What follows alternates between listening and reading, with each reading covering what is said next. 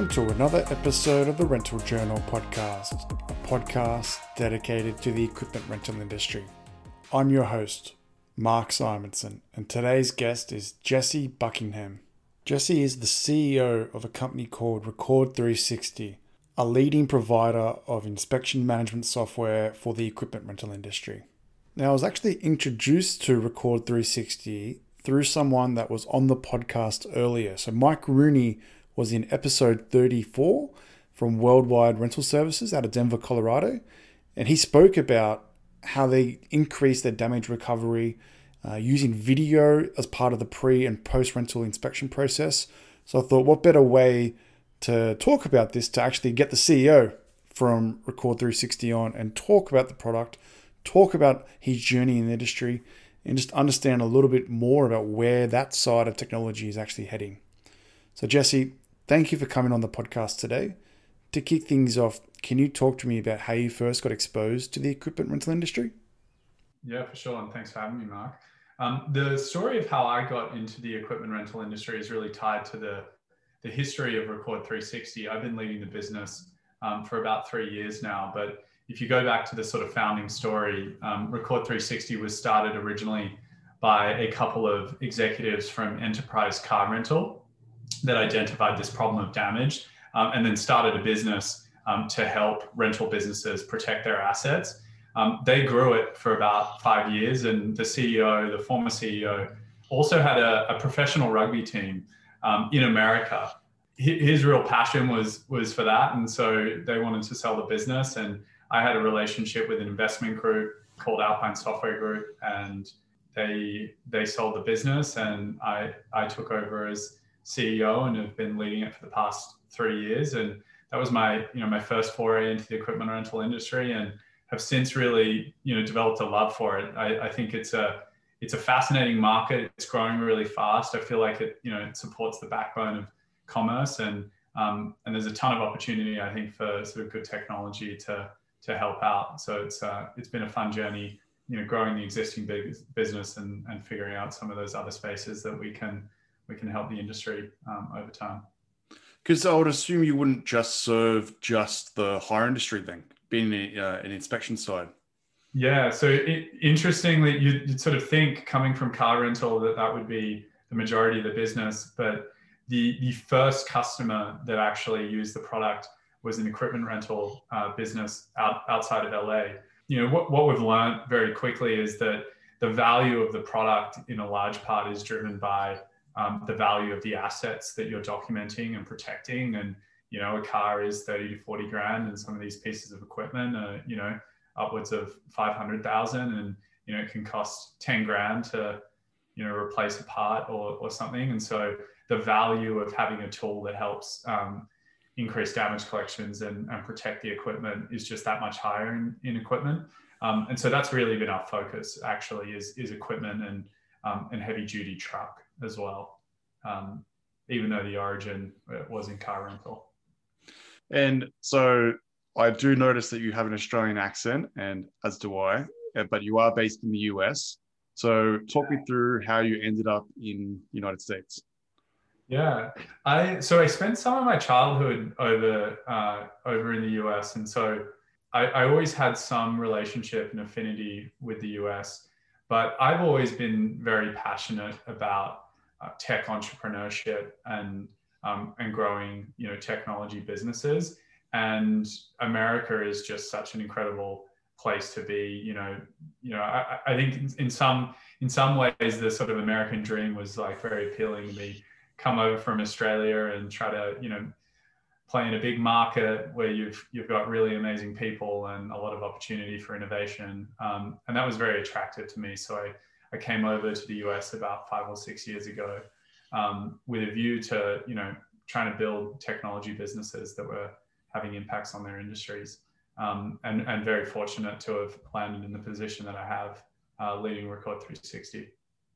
And then is it a coincidence that the company you ended up with was owned by somebody that owned a rugby team? That just seems like a bit of an ironic situation. I know, right? It was. We definitely bonded over it and continue to. He's a great guy, and we still stay in touch as well. But it was a funny thing to connect over. The Seattle Seawolves is the team, and been to a bunch of games.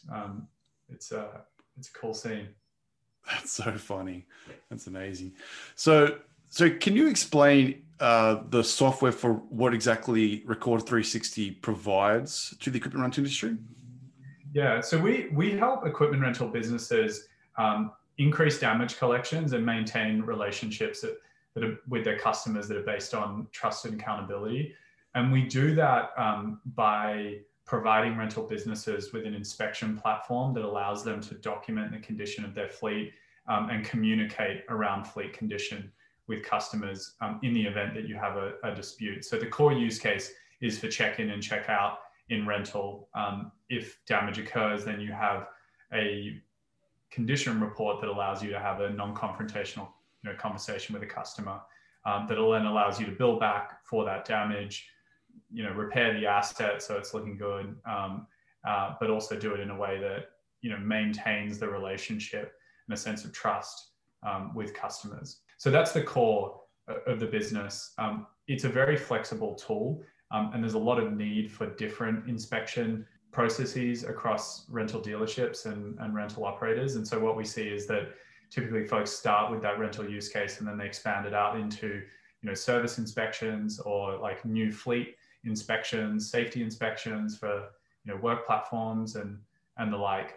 So it ended up becoming this pretty critical tool for documenting assets and other workflows across the dealership.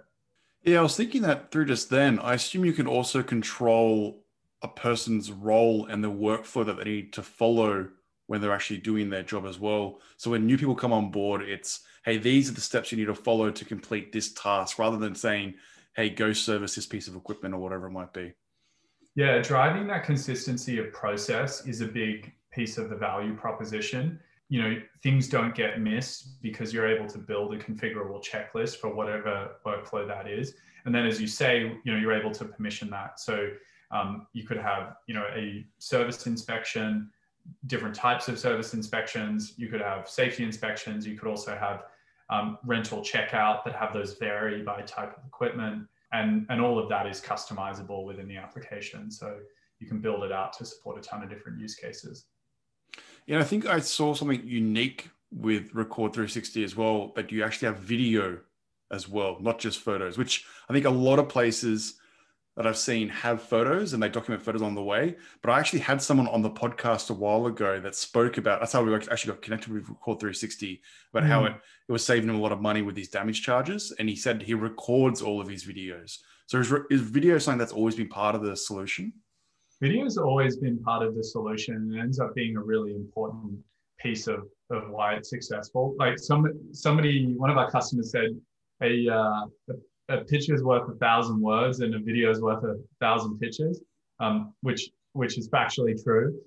What it allows you to do is you're able to have a video of an asset that then allows you to pick up things that you didn't otherwise notice or miss. And that ends up being a huge source of the savings that customers get, is that they don't realize that something went out with damage or with no damage. The video picks it up, but the photos didn't necessarily.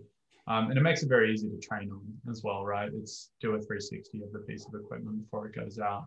And so it ends up being a differentiator for us. And, it's sort of doing that reliably in an offline environment that syncs with the cloud really successfully ends up being, it's sort of a non-trivial thing to do. And so it ends up being a little bit more challenging for folks. It's something that we really focus on, making sure that experience is really rock solid and stable, and it drives a lot of value for folks.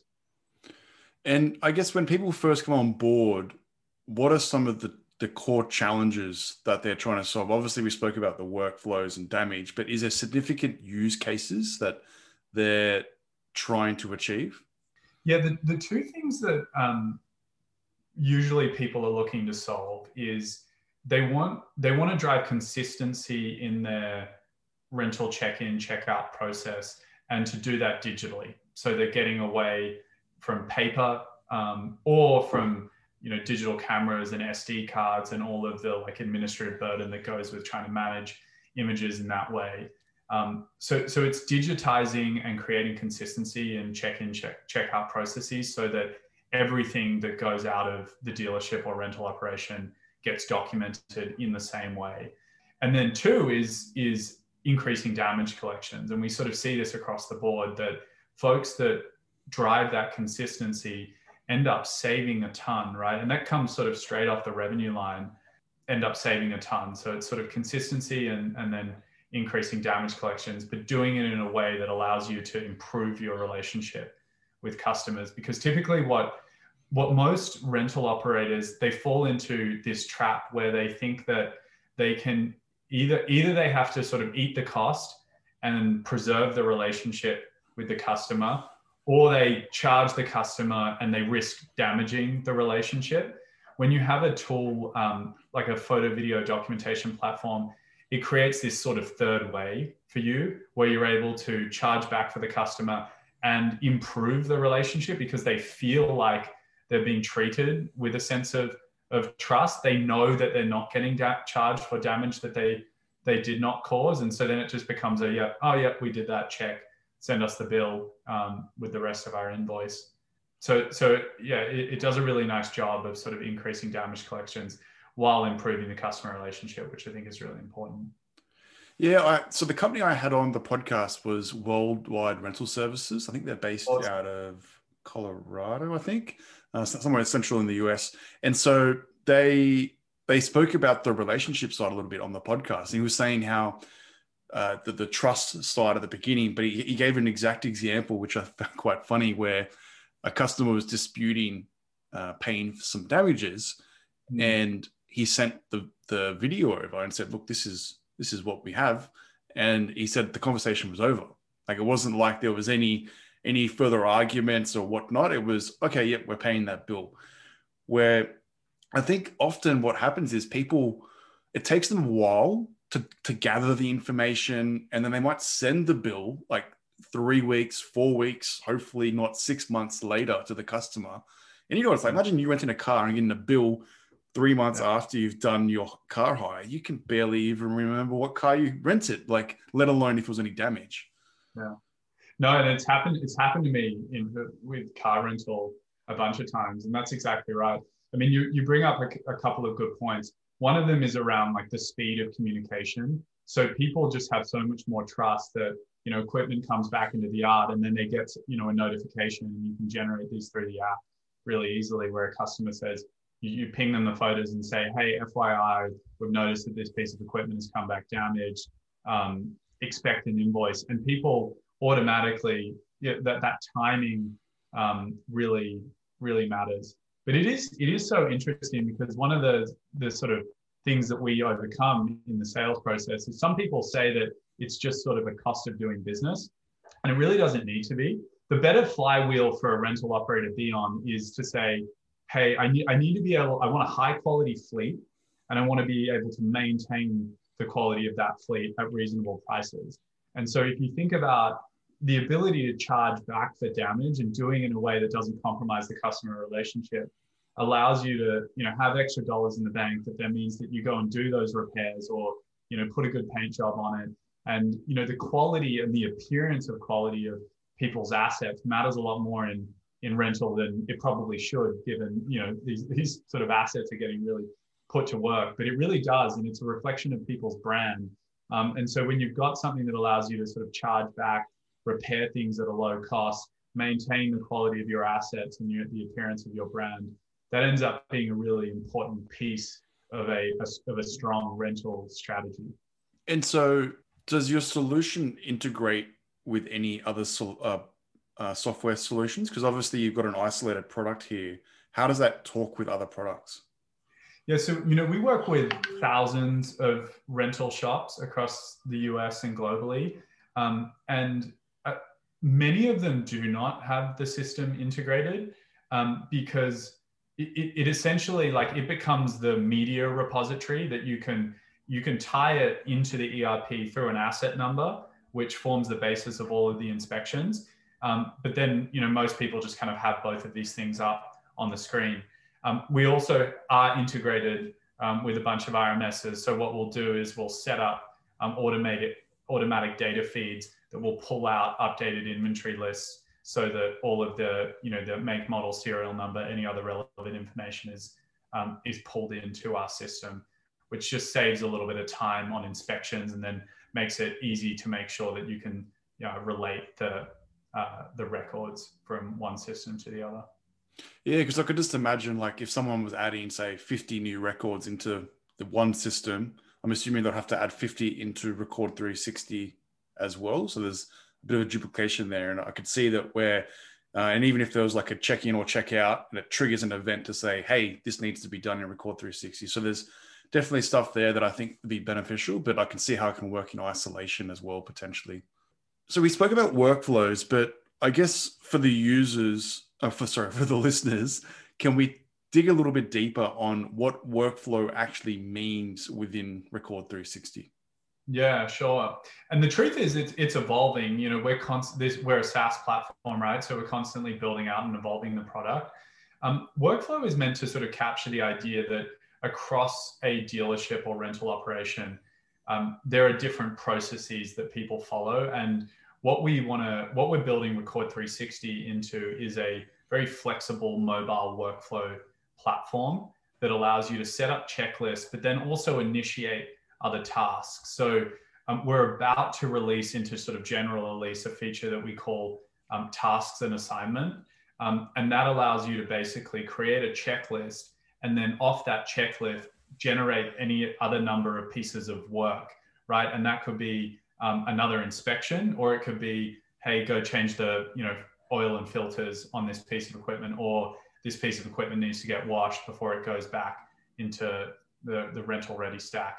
And so a workflow would be setting up a checklist with conditional fields, like if this happens, then go and do this, take this photo.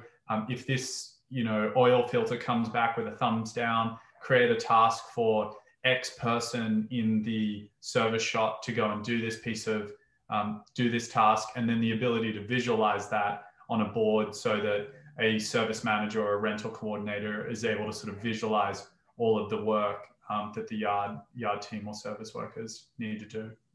And so we're looking to build those out for different pieces of the dealership, very focused on rental and everything surrounded that, service, so including sort of in the shop, but also field inspections, and then also sales as well. Because one of the things that we've found on the sales side is that getting up-to-date images is the most important thing to be able to move assets really quickly. And so people end up relying on Record 360 media in order to support their used equipment sales.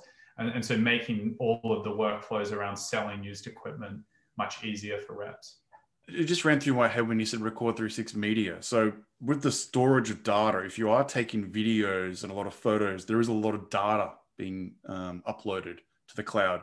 So is that something that you are managing within Record 360, or do the rental companies have to get their own data storage provider and integrate? No.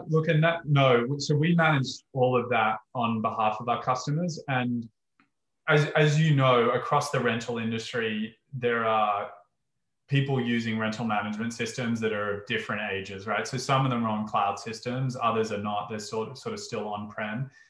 And so the idea of sort of managing big databases of images and videos is kind of challenging in an on-premise environment and adds a lot of cost into the business. We abstract all of that.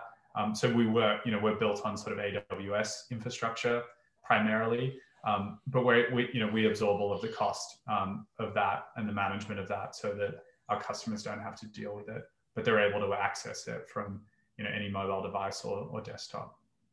Yeah, that makes it a lot easier. I've seen solutions out there where you've got to like integrate your own cloud solution, which means that you're in the end managing your own data storage on your own as well. So I think that's an added benefit to the whole piece. Yeah, we try and keep it really simple. I think that's a big piece of why we've been successful, is like simplicity is sort of a core operating value for us. And that means like a simple product that is simple to adopt and simple to roll out into the organization, but just generally trying to abstract as much away so that rental operators can focus on doing what they do best. Yeah, that's probably a good point as well. So talk to me about talk to me about the onboarding process. Like, is it as simple as somebody just signing up online and doing their own implementation, or is there always some type of engagement? Like, what does that look like? Typically, it's very, so we can typically get someone up and running within 24 to 48 hours, which is really fast in this space. And generally what that looks like is working with someone to design their checklist. And so that usually means just sending us, we've got sort of a customized white glove service where we will take a operator's existing inspections, or paper, it could be something else, and then digitizing that, and then rolling that out. And it's as simple as sending a link to download the mobile app once we've got that checklist and that process in place. And the reason that ends up being valuable is that we try to make that transition from sort of analog to digital as simple as possible for folks.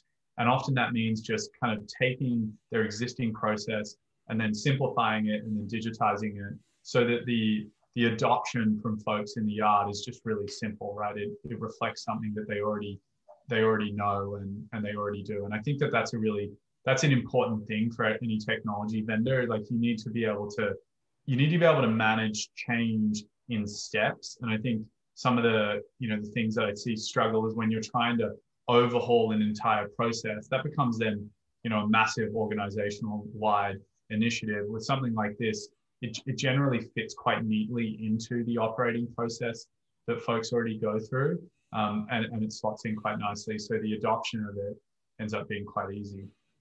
Yeah, and you could stage it as well. I could assume, like you could do, all right, all we're going to solve today is check-in and check-outs. Then we'll do safety sheets later on and service schedules or whatever it might be at a later point. And I think that's really important. It's like solve one problem, don't solve them all. We have a lot of functionality and features that can add value, but we always focus on driving to value as fast as possible. And so that means like restricting scope and trying to simplify as much as possible, so that we think about this sort of metric of time to value for all of our new customers. Is how quickly can we get them to the point that their operating process now includes Record 360, so that we can have that first incident where Record 360 saves them and they'll pay for their whole subscription probably for a couple of years, honestly, with one of those. And so that's kind of one of the ways that we shorten that time to value. Yeah, awesome. All right, well, let's learn a little bit more about you personally. So who played a big influence on you from a mentor perspective? I am an avid reader. So it's interesting when I think about mentors for myself, a lot of these are sort of images of other people in my mind that I've, I'm a pretty avid follower and reader of. And then of course there's a ton of people, relationships that I had. But I think some of the biggest sort of the mentors that I read a lot about, and I read pretty much anything that they sort of put out, folks are probably no stranger to like Jeff Bezos, but a lot of his thinking around customer centricity and a long-term orientation have been very impactful on how I think about business and how I think about my life. It's interesting. I also follow a lot of investors. Warren Buffett is a great one, I think, also because I think he has this incredible focus on long-term thinking and focusing on really good, solid, like making really solid decisions. And that's something that I try to sort of adopt in my own life. And then I'm also a big fan of like psychology and understanding more about how the human brain works. And so there's a famous researcher, Daniel Kahneman, who's been very impactful on how I sort of think about my own brain. But he wrote a book, Thinking Fast and Slow, that's been really impactful in my life. But then, for me, I've been, it's sort of surrounding myself with a lot of my friends and peers, other CEOs that are leading businesses, other investors and operators that really are sort of my sounding board for decisions that I'm making and how I think about my own career and, strategy within the businesses that I lead. So it's a few different sources. Yeah, I think that's a good point to touch on. So how hard do you think it would be to be a CEO without those sounding boards? I think it would be very challenging. And I think I mean, people sort of talk about the idea that the CEO job can be quite lonely. And in some way that really does resonate with me. It is not lonely because I have a ton of folks that are on my sort of personal advisory board. Record 360 is owned by a larger software group called Alpine Software Group that has about 35 other businesses in it. And through that, there is a really rich community of other CEOs that I've got really strong personal relationships with, and they end up being a really awesome source of guidance and inspiration. And then coaches and other things I think are really important. I think it's challenging. I mean, I think most jobs are challenging without sounding boards, right? And I think it's important for everyone to have that to help sort of process and think through, so that you can think clearly and act with conviction. And have you made the switch from reading to audiobooks, or are you still a vivid reader only? I've got a bit of both. I try to consume media in every form as much as possible. So I've got my Kindle, and I have my Kindle on my phone for when I can't listen to audiobooks, and then listen to a lot of podcasts as well, and audiobooks, and then I read a lot as well. I love it. I'm a very sort of naturally curious person with a sort of thirst for learning, and I think it is the most amazing thing that you have these incredible people in the world that will write down their life's work, right? Like a set of insights that reflects the sort of 30 or 40 years that they spent in the world. And then for $11.99 on Kindle, you're able to download that and read it over 6 hours and do that for like hundreds of people. I think it's an incredible gift that people leave us with. And so I try to be pretty voracious in my consumption of high quality content that other people put out. Yeah, it's so true, isn't it? It's like we can learn so much from the past by just taking the time to read or listen to the stories of people's lives and what they've gone through.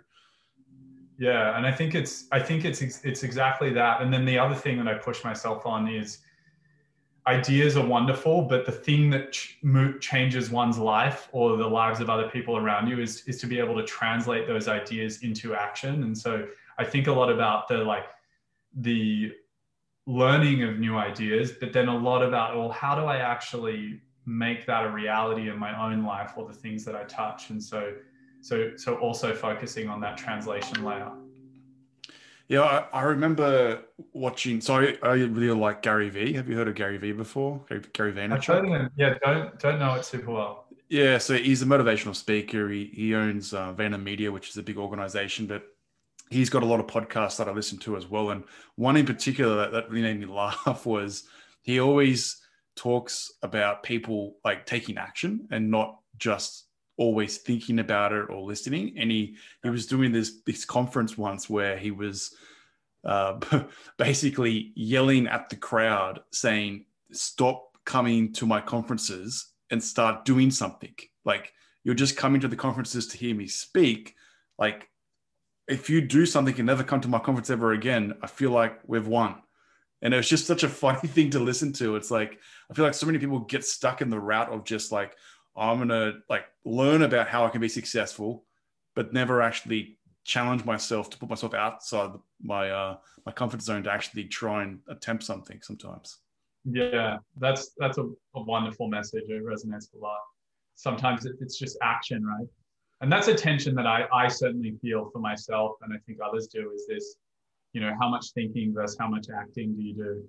I try to be thoughtful, but sometimes the best way to move forward and the best way to learn and the best way to drive impact in your life is just by doing and being prepared to fail and being more comfortable with failure. I think that ends up sort of driving a lot of the cycles of thinking, is wanting to like shoot the right shot rather than just shooting any shot and learning from a mistake. Yeah, well, I was listening to a podcast last night and there was like a little quote in there that the guy just said off cuff, which was, the worst I'm ever going to beat something is the first time I do it. And it's like such a simple thing, but it's like people overcomplicate things sometimes. And that's a really good example of, yeah, just start. Yeah, I love that. So, if you could give some advice to younger self, what would you say? Wonderful question. It's interesting. I think back on my life today and some of the things that I feel like I've learnt along the way that have ended up being really impactful on my experience of living. And there's a few of them that stand out for me. One of them is an idea that we've actually just spoken about, but is develop the ability to bounce back from failure faster. I think one of the false beliefs that I had as a young person was that if something went wrong or if I failed, then I needed to punish myself for that failure so that I could come back stronger and succeed in the future. And I think what I've learned over time is that actually just being okay with it, not punishing yourself, is a faster way to just move through a failure so that then you can take your second shot. And I wish I had have internalized that earlier, so I'd bring that back to myself. The other, I think, is also I've over the past couple of years, I think, like many folks, have given meditation and mindfulness a little bit of time and exploration, and I've found that practice to be really impactful in helping me to separate out my reaction to situations from the situation themselves, so that I can think and act with more clarity. And that is something I was very bad at for a lot of my youth and adolescence. And so I think I would try to bring some of those learnings earlier into my life so that I could just feel a little bit calmer and when I sort of faced stressful situations. What sort of meditation do you do? So I don't know the name of the exact style, but Sam Harris put out an app. God, I'm having a mind blank on it. I use this thing every day.